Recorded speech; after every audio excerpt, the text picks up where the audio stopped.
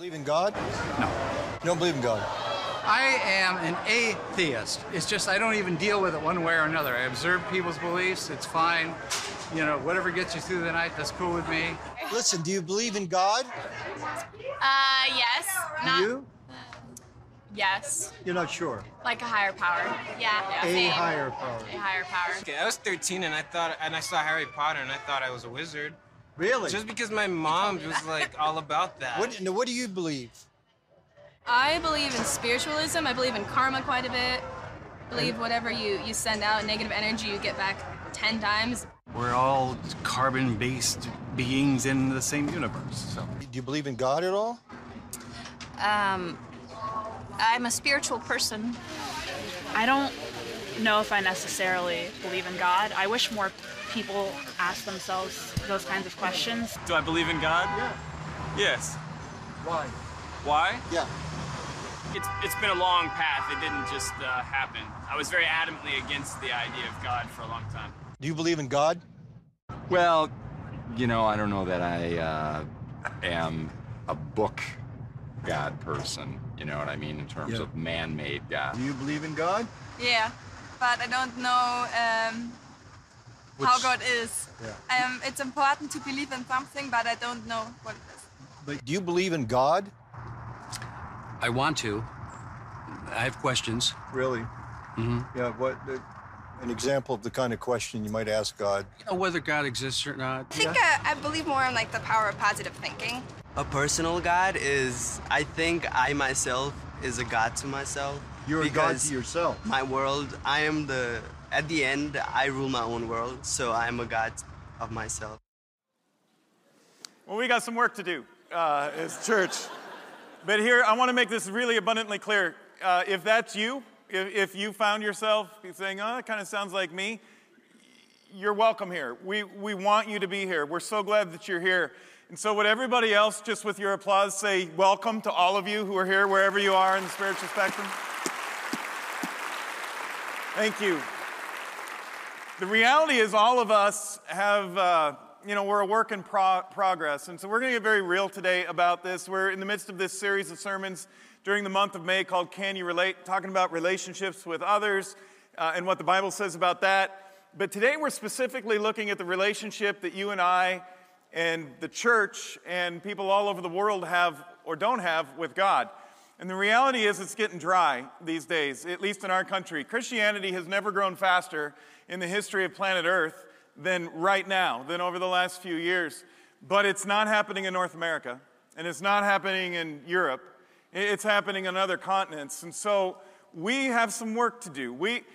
And there are reasons for this. We can blame the culture, or we can turn the mirror around and look at ourselves. We're going to do a little bit of both today, especially the mirror that we look into ourselves.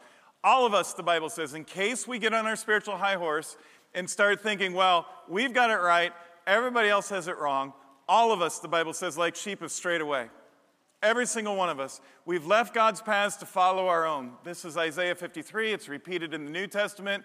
Romans 3:23 says all of us sin and fall short of God's standard, of where God wants us to be. And the result of that is we're lost. We wander away from God and we wander away from life. God is life. And so we get lost from God. We get lost from this life that God is and that God has created in us. Or we feel overwhelmed. Take a look at this poor person on the bike. Does that kind of describe your life these days? I mean, it's May. It's graduations. It's Mother's Day. It's graduation parties. It's all these different things that are going on. It's busy, busy, busy. And it's already busy before May comes along, too. And then there's youth sports and activities and tournaments and all the other stuff that's starting to come back on the horizon as the temperatures get warmer. We're overwhelmed. We're overwhelmed with our schedules. We're overwhelmed with all the things that we got to do. We're unsure. We have doubts. We go through different seasons of our lives maybe where the doubts are more pronounced. We'd start doubting ourselves. We doubt other people. We doubt the institutions or the places we used to trust or the governments or whatever it might be, the way things balanced out. We doubt. Sometimes spiritually we have doubts. All these things can make us unsure. And the result of all of that, a lot of times is, in a word, it would be apathetic. We're like the people falling asleep in the windows in that picture behind me right now, while somebody else is doing all the work. Somebody else is ski jumping right past them, and they're just kind of evaluating and looking and not really all that interested. They're just sort of observing and going through the motions of another day of life here on planet Earth. Not only do we feel apathetic as a result, sometimes we can feel unworthy when we get lost. We can feel like we don't belong, like we're not good enough, or we can go the other end of that spectrum and we can get filled with pride, filled with arrogance. And that's a big one these days. We end up buying cars we can't afford to impress people who don't like us. How does that make sense? How does that add up? Who are we trying to impress? And what kind of a hole do we end up digging for ourselves because of that financially? And that's just one example of many. We do all these things. It's like we're just running after something. Ecclesiastes, the wisdom literature, the Old Testament says we're chasing after the wind, but we aren't capturing it. We're chasing after life and meaning, but it's meaningless because we're chasing after the wrong breezes. We're chasing after the wrong sources of life. We get disillusioned when we do this. We try to climb the staircase of success or monetary wealth, and we buy into the lie. If I just make it to the top of my company, or I get more money, or I have more things, then I'll be full. And so if we don't get there, we're dissatisfied. And then here's the real disillusionment, is if we get there, we're still not satisfied. It's not enough. And so we end up worried and sick and tired and worn out and numb, and we feel intimidated by the rings we're put in. We're intimidated by the challenges we're up against. I mean, does that feel like you, the kid, facing off against the giants in your life? We're lost. We're disillusioned. We're wandering spiritually. We've fallen asleep, a lot of us. All of us, like sheep, have wandered away. We've gone astray, the Bible says. And there are different seasons of our life where this is more pronounced. We're broken. We're hurt. I mean, we could pretend we're not, or we can deal with the reality. The Bible says this in our reading for today, Ezekiel 37, we've become old, dry bones. Aren't you glad you came to church today? It's like, what a happy, uplifting message. Hold on, because the great thing about Christianity is we don't have to deny the reality of the darkness in order to walk out our faith, in order to live out what it means to be a follower of Jesus Christ. We don't have to sweep it under the rug of denial. We don't have to kind of pretend and just fake it and say, well, I've got it all together. I mean, that's what you're going to see. I'm going to become numb if I continue to live that way because I'm just putting up a big charade.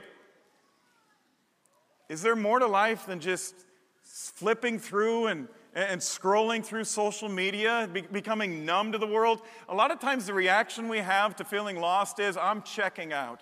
Emotionally, I'm just not going to care anymore. I'm just not going to be involved. I'm going to get my disillusionment is going to lead to my detachment, and I'm going to be done. Spiritually dry. We've become old, dry bones. All hope is gone. Our nation is finished. Now be very careful with that last sentence. Because here's what a lot of well-meaning, I hope, Bible readers do, or Christian preachers and teachers do. They say, this is about the United States of America in 2022. But that's not taking the Bible seriously. It's about Israel and Judah and the people of God in the 500s BC. Yes, there are transferable principles, and you'll probably sense those and pick up on those rather easily as we go through this story in Ezekiel 37.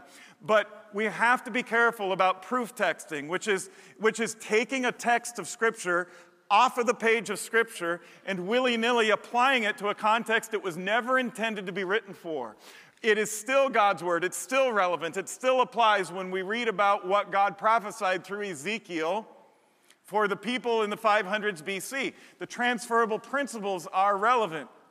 But to say God is pronouncing that our nation is finished because we don't like some of the things that are going on, that's not biblical. It might be true, but it's not biblical. We can't play that game. We have to take the Bible seriously. We've become old, dry bones. So here's the vision that God gives to Ezekiel. Ezekiel, by the way, is a really interesting dude. I think a little more background on him is helpful to understand this story even better.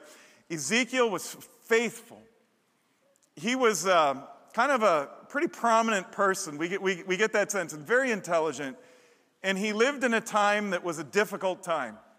And I don't think you need me to go and remind you of the laundry list of everything we're up against as a world these days. Wars and rumors of war, hopefully coming out of a pandemic, a global crisis that way.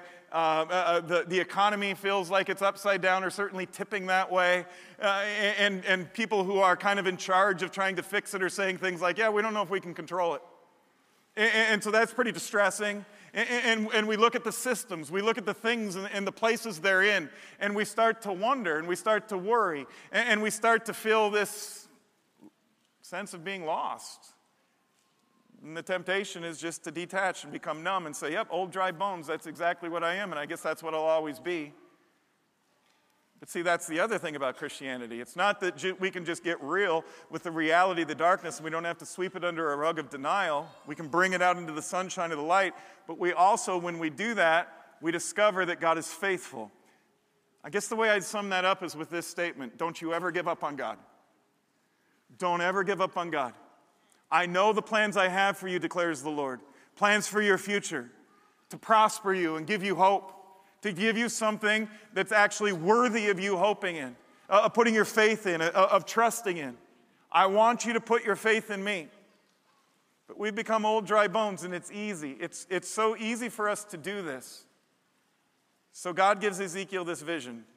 Verse 1 of our Bible reading for today. Ezekiel writes, this really kind of interesting dude who's taken into exile in the 500s BC. And he is, as I said before, this really interesting person. At one point, just to show you how dedicated he was to proclaiming God's truth and God's word to the world around him, he laid down on one of his sides for 390 days. Straight. Do you know how sore you'd be if you just laid on one side for 390 days? But he's committed to the cause, and he made himself one teeny tiny little meal once a day, and he cooked it over. This gets a little disgusting, and it's right before lunch, and so I apologize, unless you're watching online in Japan, and then you're fine. But here's the thing. He cooked it over manure every day while he's lying on his side in order to make the point. Thank God I do not feel compelled or called to do that for you today, to lie on my side and make lunch that way. But it's to say Ezekiel was committed to the cause. So Ezekiel is given a vision by God. In the beginning of this vision, he's carried away by the Spirit to a valley that's filled with dry bones. And these aren't just any bones. They're the bones that Ezekiel recognizes from the valley where the Babylonian Empire had run rampage over the top of his nation, God's people, the southern kingdom of Judah. Judah had detached from Israel because they disagreed over the issues of their day. So instead of being one nation, instead of being this strong, powerful force in the world that was united in God's love under the reign of people like King Solomon and King David, they started to get too comfortable. And when they started to get too comfortable, they started to zoom in on and make their primary focus how we disagree with one another within this nation. And so they spent the majority of their energy as religious people not following God faithfully, but by trying to be dismissive of the other side on these debates. Now you're starting to probably hear about some transferable principles. Here's what history teaches us when countries do this. And as far as I know, there are no exceptions. When countries do this, just historically speaking, they either split up and divide, have a civil war, or they humble themselves before a holy God and experience revival and unity. There is no fourth option, historically speaking. We cannot continue like this. We cannot continue down this pathway. God speaks that kind of word to a world that needed to hear it back in the day. He says, you can't keep going like this because you're about to fall into exile. Not just a divided nation, Israel to the north and Judah to the south, which makes you both weaker and more susceptible to enemy attacks. The Assyrians would take over the northern weaker kingdom of Israel that's divided up because they had to have their way and other people had to have their way. And instead of seeing the things that united them, they focused on the things that divided them and ignored the things that united them. God. They didn't have any grace for each other. They only had hatred for each other and each other's views. So Israel's taken over by this massive Assyrian empire in the 700s BC. They're brought into Assyrian exile. 2 centuries later, it's Judah, headquartered in Jerusalem, that's run over by the Babylonian Empire. Maybe you remember from your history classes, or you're taking those history classes right now in school, about the force of this Babylonian Empire in the 500s BC. They're going to take over not just the Middle East, but most of southern Europe, a big chunk of Asia, and a whole lot of northern Africa too. It's massive, it's huge. It is the greatest force, human force, on the face of the earth in Ezekiel's day. Ezekiel, this prominent leader, gets exiled to Babylon, this city that's at the heart of the Babylonian Empire. Today, it's about 55 miles south, biblical historians and scholars believe, of where Baghdad, Iraq is.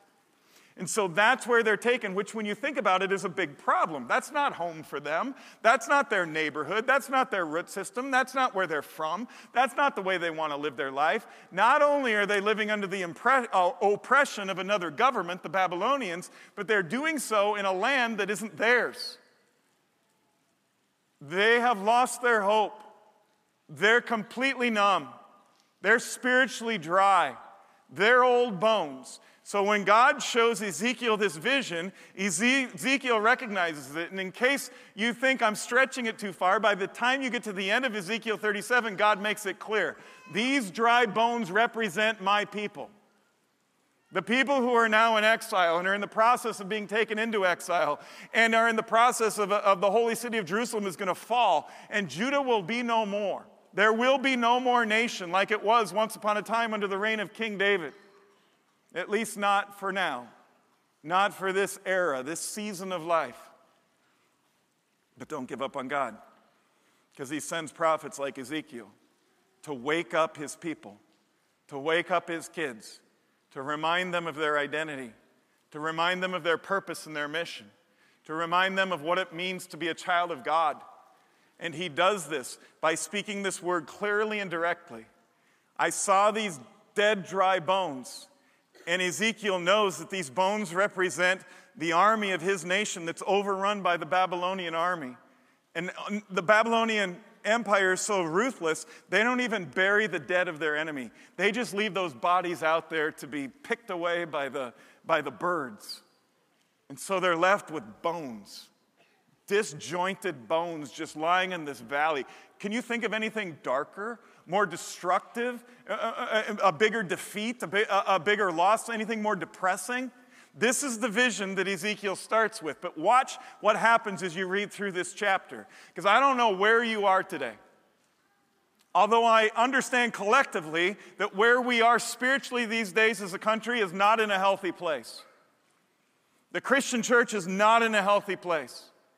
And a lot of times we want to start blaming and saying, well, it's the culture, it's young generations. They don't just get it. You do realize, right, those of you who are older, that when your generation was young, the generation ahead of you couldn't understand you either? That they had serious problems with the way you were trying to do life and thought the whole world's falling apart because of you and your generation? Well, I think it's way deeper than that. That's too easy, it's too convenient, and it's not necessarily fair.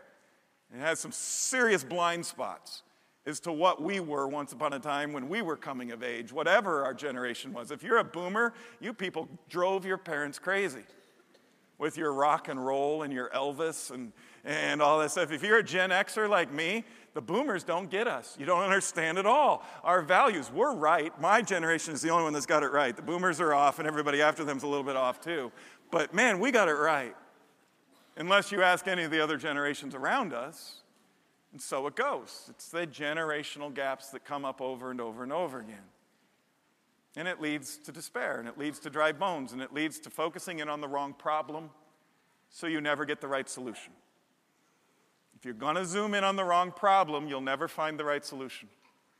If you think the salvation of the world is we just need to fix millennials, or we just need to fix the younger generations after them, you're not going to get to where you want to go, even if they get fixed, according to you. And if you're a younger generation listening to the older generations, you're like, these people, they're the problem. They need to go away. And then we'll just run the world the way we want to. I'm seeing these dry bones, and then God asks Ezekiel a question. Can these bones become living people again? Is there any hope for the world? Is there any hope for a spiritually dying world of dry bones? Don't underestimate what God can do. Ezekiel wants to know, so he humbly asks, "Oh, sovereign Lord, you alone are the one who knows that answer. I don't know. I would like to know what you know. I would like to know, is there any hope?" Again, the temptation is to blame the world, but why don't we turn that mirror around now for the rest of the sermon and look at the church. I'm not just talking about Lutheran Church of Hope. I'm talking about the whole church, the whole Christian church, nationally and globally, around the world. I'm not just talking about Lutherans. I'm talking about all, because it used to be kind of convenient. Evangelicals would say, well, mainline's the problem. We're on fire. Everything's going great. It's the mainliners that are dying. You can't say that anymore. Evangelicals are dying on the vine too. Roman Catholics are struggling. Pentecostals are struggling. Pick your genre of Christianity. It's all a struggle, nationally and globally. There are wonderful, beautiful exceptions to the rule. I've not yet fully figured out why this church, Lutheran Church of Hope, is one of those exceptions to the rule. Well, how we've been able to continue to grow through this, how we've been able to continue to carry out the mission of the church, but I think it has a lot to do with the stuff that God prophesies to the world through Ezekiel. We're an imperfect church. We make a ton of mistakes, but we try every day to focus our eyes on Jesus Christ, to keep our eyes on who God is. It's so easy to fall into the ditches, though, and we don't do it perfectly, and we can fall into these ditches too. There are two huge ditches for American Christianity in the last generation. Number one is what I would call comfort Christianity. It's Jesus the way we want him. Jesus the way we invent him. I'm not going to really do any in-depth study of who Jesus really is from God's revealed living word, his written word. I'm just going to kind of invent a Jesus. The features of this is sin, you know that S word? We don't use that anymore as Christians or as churches or whatever it might be, because it's just such a downer. So we don't talk about sin. We just say, you just do you. I'll do me. We just do whatever we want, and I'm sure God loves it. God loves all the decisions we make. God loves all of our behavioral choices. God loves everything that we say or don't say. God loves everything we do or don't do. Sin isn't a thing anymore. Why isn't it a thing anymore? Because it makes us uncomfortable. We don't want to talk about sin. We don't want to talk about things that make us uncomfortable, so we just won't. We'll just pretend that it doesn't exist, and we'll sweep the denial right under the rug. And there's no truth to it, so there's no freedom to it, because it's the truth that sets us free. There's no discipleship to it. There's no spiritual growth to it. There's no transformation to it. There's no changed life to it. There's no assurance of salvation to it, because we're making up a God who doesn't exist, and if we put our belief in a God who doesn't exist, but is comfortable, we're believing in something that isn't. And you end up with a lot of people who get interviewed by a man on the street a few weeks ago in Chicago, and they say, I don't know, is there a God? I don't know what I believe. I'm not even sure. I don't believe. I'm sure there isn't. In large part, because a lot of times the church has presented to them a God who doesn't exist. A comfortable Jesus, a comfortable Christianity, a create your own version of Jesus and his church, whatever you like.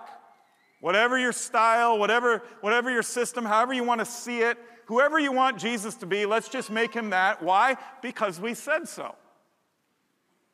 Instead of God's word says so. We have to choose. Because what the world has invented Christianity to be is not what biblical Christianity is. Biblical Christianity talks about sin, talks about despair, talks about upside-down worlds, talks about doubt, talks about uncertainty, talks about apathy, talks about wandering away from God, talks about all these things in a very honest and a very real and a very open way, so that we can find the very real and honest hope that God breaks through into that darkness. The goals of comfort Christianity are conformity. We just want to fit in. We just want to massage our faith so that nobody's offended by it. so that nobody disagrees with it. Everybody just thinks we're super, that's the goal. And we want to fit our faith in with worldly values, but if there's no truth, there's no freedom.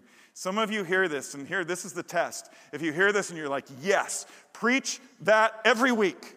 Just hit them with it. Hit them over the head with it like a sledgehammer. Our world needs to hear that. Yes and amen. Let's sing a song and go home. The opposite ditch over on the other side of the road is what you maybe are tempted to express. And what I suppose all of us do in some season of our life, it's angry Christianity. It's all law, it's no grace, it's self-righteous hypocrisy and judgment, it's spiritual arrogance, it's I'm the only one who really understands it and gets it, which is basically a definition of a cult. The goals are fear-based, they're power and control. Not kingdom of God power and control, worldly power and control. We need to win debates, we need to win elections, and there couldn't be anything more important. We need to focus on issues over mission. I will sum it up this way for you. We all have to decide as individual Christians. We all have a choice to make, and every church has a choice to make too. Will we be mission-based or issues-based? And I'm not saying issues don't matter, they absolutely do. I am saying, biblically speaking, they are secondary.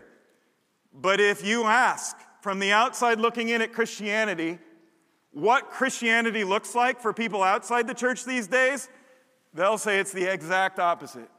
It's all about where you stand on some issue. That's how we define a church. That's how we define whether somebody's really a Christian or not. Where do you stand on some controversial, debatable issue of our day? That's the ultimate litmus test, is where do you stand on something that the Bible doesn't say is the main thing. And when we turn God's word upside down, we become dry bones. It's not just a problem for the witness, the faithful witness of the church to the world around us. It's a faithful problem for you and me, because our souls are going to run dry, because God doesn't bless that. God doesn't bless anger-based Christianity. God doesn't bless hatred in our hearts that we carry. Does that sound like the Jesus that we call Lord? How did Jesus treat the sinners, the immoral people around him? With love and grace and invitations, and then he called them to change their ways. But only after they knew that he loved them. Only after they knew they were included and they were invited. Who belongs in our churches? Who's included? Who gets to come? What is Christianity? Every individual Christian and every collection of individual Christians, every church has to decide. Is it first and foremost going to be about mission here, or is it going to be about issues? Will we define ourselves? Will we find our identity? Think about American Christianity today. So much of it is, where do you stand on this issue of our day? Because that's the most, what could be more important than that? Jesus could be more important than that. Seek first the kingdom of God, Jesus says. My kingdom, my righteousness. Then all these other things. Again, not that they're unimportant. Not that we won't teach what the Bible teaches about all these issues. We will and we do and we have, and I have the ruined suits to prove it. Because I sweat through it when I have to go there. But from the outside looking in, or from angry Christianity looking out at faithful Christianity, they'll say, oh, you're just afraid. You're afraid. You're just watering it all down because you don't want to do it. They're mistaking faithful Christianity for comfortable Christianity. It's not it at all. If we persist with anger-based Christianity, the sacrifices we make are grace and love, and Jesus isn't really Lord. Because we've invented our own version of Jesus. Jesus who cares more about winning debates and crushing people who disagree with us than he does about making sure the world around us knows that they're loved. When you meet somebody like the people on the screen who don't believe in God, do you want to win an argument with them? Or do you want to lead them to God's love? Do you have love for them or hatred for them? Do you want to show them the light? Then reflect it. Show the love and the grace of God in you so that it can be attractive. How many people have you ever converted to Christianity by winning a fight with them? By starting with how much you hate them? It's not effective. It's not helpful. And more importantly, it's not biblical. Martin Luther had to correct the church that he loved in the 16th century in Europe, and so he started the Protestant Reformation of the church, and he said it's going to be based on Christ alone, sola Christus. Jesus didn't come and say, come and follow me and I'll tell you where to stand on all the issues of our day. He says, come and follow me and I'll kick open the door to heaven for you. I'll bring you the kingdom. I'll bring you God's love, God's grace, God's mercy.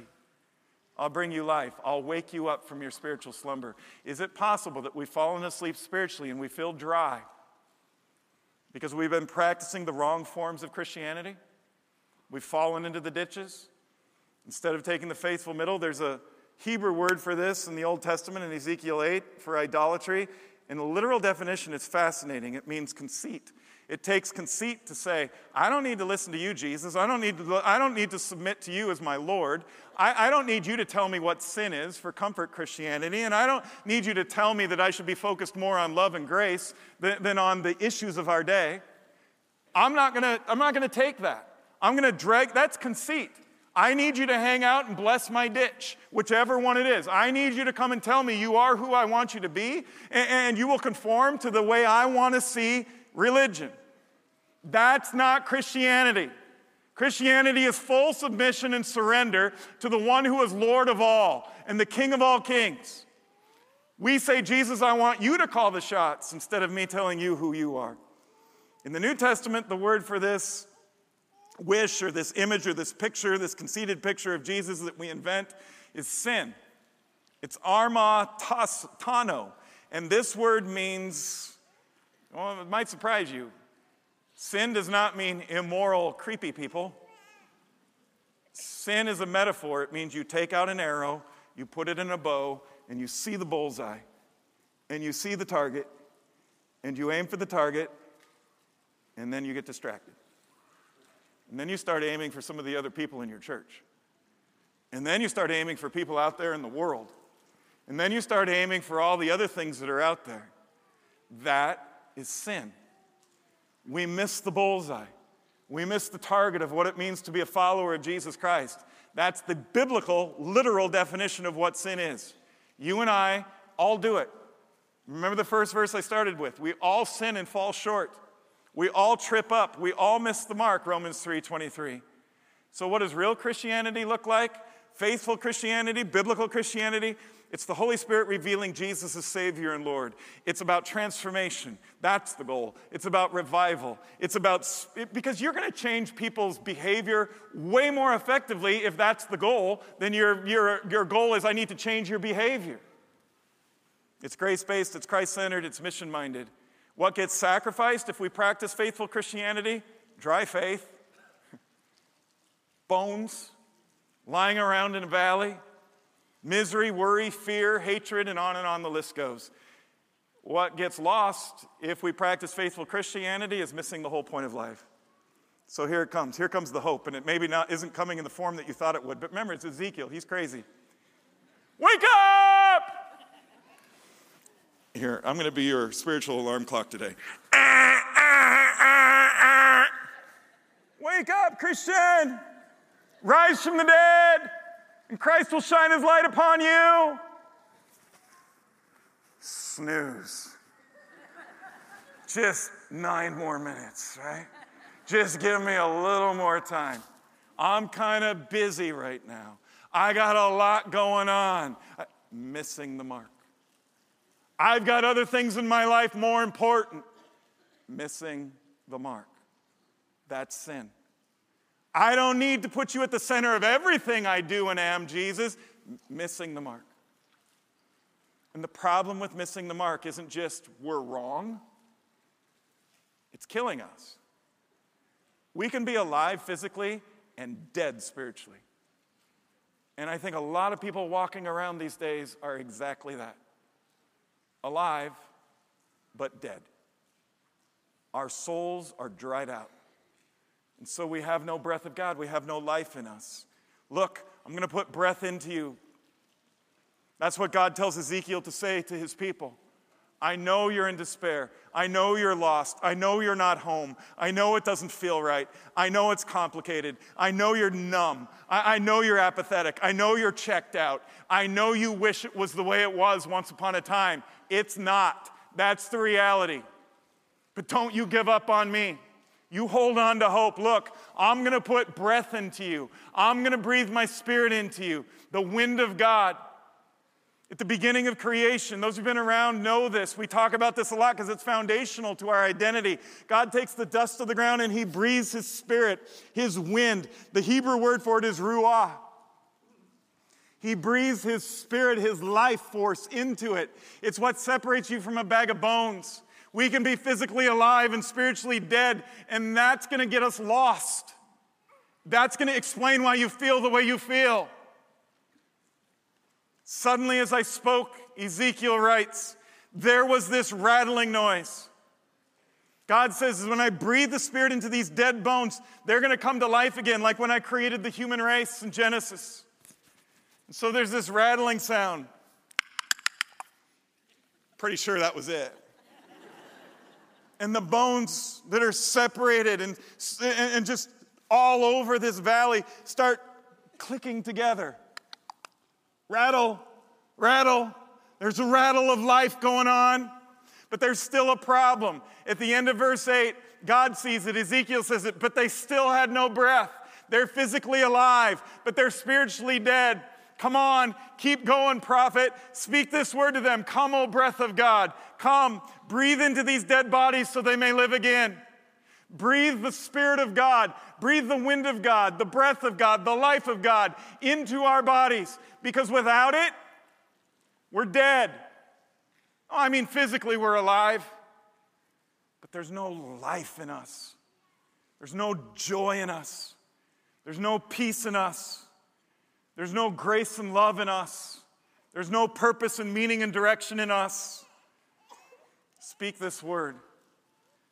And then at the end of this story, the last verse, verse 10 of at least the highlight verse of the end of this story, and all the bones came to life. Not just physically, but spiritually they came to life. And they stood up on their feet,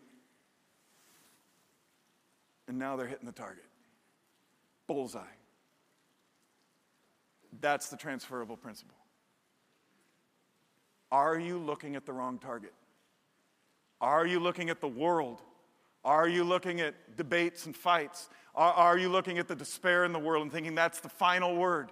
That's it. There's no hope. Wrong target. Wrong bullseye. Look again and start to see this world the way God sees it. Let me help you with your aim. Let me teach you to aim for the thing that actually is going to help. That's actually going to transform your spirit. It's going to revive your soul. That's going to turn you from upside down to right side up. They all came to life, these dead bones, and they stood up on their feet, this great army. And there's these signs of this all around us, all the time.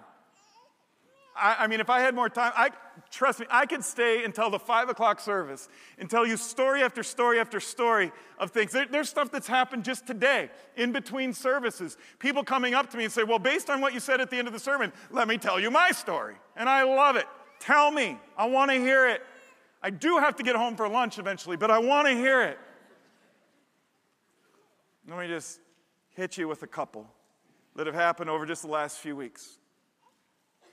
One, a couple Sundays ago, or 2 or 3, after the 11 o'clock service, I walked out into the church lobby here in West Des Moines, and I met this big guy. He's like 6'8". I'm 6'5", and so usually I don't go like this to look at people, but I'm looking up at him, and he's an intimidating force of a man, but he's got a gentle spirit. And he says, hey, I want to introduce myself. This is our first time here in person. I'm like, great. You guys live around here then? No, we live in Minnesota. I'm like, cool. Wow. Maybe from the Twin Cities, you're visiting relatives. You're here to experience the resort capital of the Midwest for the weekend. I mean, no, we're from northern Minnesota. It's about a 7.5-hour drive. So you got family here then? No. We just drove down for the service here at Hope.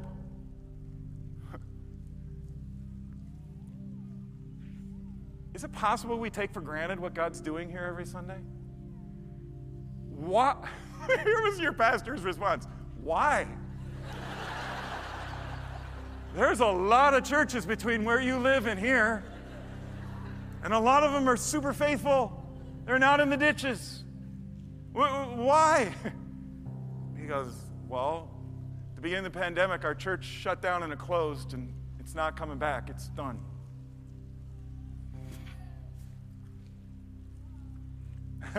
That's happening all over the world. Well, North America and Europe. Like I said at the beginning of the sermon, Christianity is exploding everywhere else. You do know, right? The continent of Africa is sending Christian missionaries to the United States now. More than that way, they're coming this way. What does that tell you about the ditches we've fallen into? Wake up. Sleepers awake, rise from the dead, and let Christ shine his light upon you. And his wife comes out of the bookstore. Ooh, there's the rattle. Nice. I hadn't heard that all weekend. That's great. Wake up. Here comes his wife out of the bookstore, and she starts crying. She's like, oh, this church. Somebody invited us to watch it online when our church closed, and we haven't missed a Sunday since. And so we were going to this weekend, and we kind of had an open weekend, and we thought, let's go. And she said, man, it's great online. But man, you walk into that room and it's overwhelming. Now, some of you hear that and you're like, oh, I'm in this room every Sunday and I don't feel anything. I know. That can happen. It's easy. It's easy to get lost. All of us do it sometimes. All of us go through valleys and seasons like that. What do you have to do to fix it? Just open your heart. Make some room. Let the Spirit of God fall fresh upon you again. Let the wind hit your sails of God's Holy Spirit, the same wind that has resurrection power in it, that takes the dead dust of the ground and turns it into the human race, that takes the dry bones in the valley that have been overwhelmed by the massive Babylonian Empire and says, rise up, come back to life again, spiritually. Let me give you feeling, emotion. When's the last time you stepped back and saw your life for what it is? It's a miracle. It's beautiful. It's inspiring. It's mysterious because you're not just a bag of bones. You have feelings. You have emotions. You have potential. You feel things. You have the Spirit of God in you. I mean, at least a little. Time to fan the flame. Let it go from a little pilot light to a full fire. Let it burn. Let it overwhelm you. That's biblical Christianity. That's where the new life is. See, as Christians, we don't have to pretend, man, this world, it's awful. It's a total mess. Yes, it is. But God is bigger. And His life, His force, His breath, His wind can restore your spirit, can restore, revive your soul. Make some room. And you'd be willing to drive 7.5 hours to get here. Or anywhere else where churches do what we're doing here today. Because now you're hitting the bullseye. You're living for what God made you to live for. Instead of all the distractions. Oh, this is more important. No, it's not. There's nothing more important than you being in a relationship with the God who made you and loves you and saved you and wants to inspire you and bring you back to life again by His Holy Spirit. There's a guy in our church, his name is Jackson. You've probably seen him. He's like one of the friendliest people around. He wears the blue shirts all the time, the hospitality team. I got to know Jackson a little bit a few weeks ago when he came in and he says, my name's Jackson. I'm like, I know that. And he says, I'm a Lutheran pastor. I'm like, come again? He goes, yeah, I'm an ordained Lutheran pastor. I was at a church in Nevada and God called me to come here to Des Moines. And that's too long of a story to tell for today, but it leads to the part I want you to hear. He goes, I want you to know that I have a friend who's a part of an orphanage, the Agape Orphanage in Liberia. Western Africa nation. And I told him about hope during the pandemic, and I invited him to worship with us. And not only did he worship with us, he got the whole orphanage to worship with us. And you think, so they sit down before one of these big screens, right, and they worship in their orphanage. They do not have big screens in their orphanage. Somebody, though, has a little smartphone.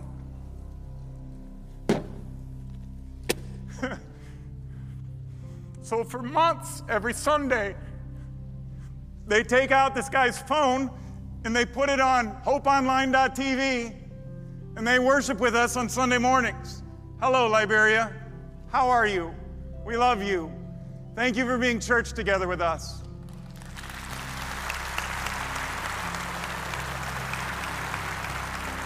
And they sent me a picture, and it's a whole bunch of them that are all kind of sitting around this chair, and they're all worshiping. It looks like 50-some people, and they're all worshiping on Sunday. Oh, the stuff we take for granted that God has before us every day of our lives.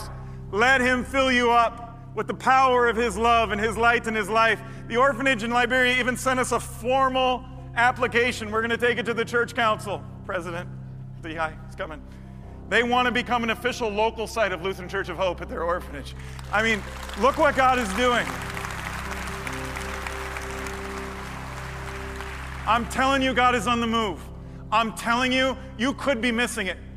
The signs of revival and new life are not just outside as the trees come into bloom and the flowers pop up and the birds start singing. That's the perfect context for you to hear this Ezekiel story today. God wants to do the same thing to your soul.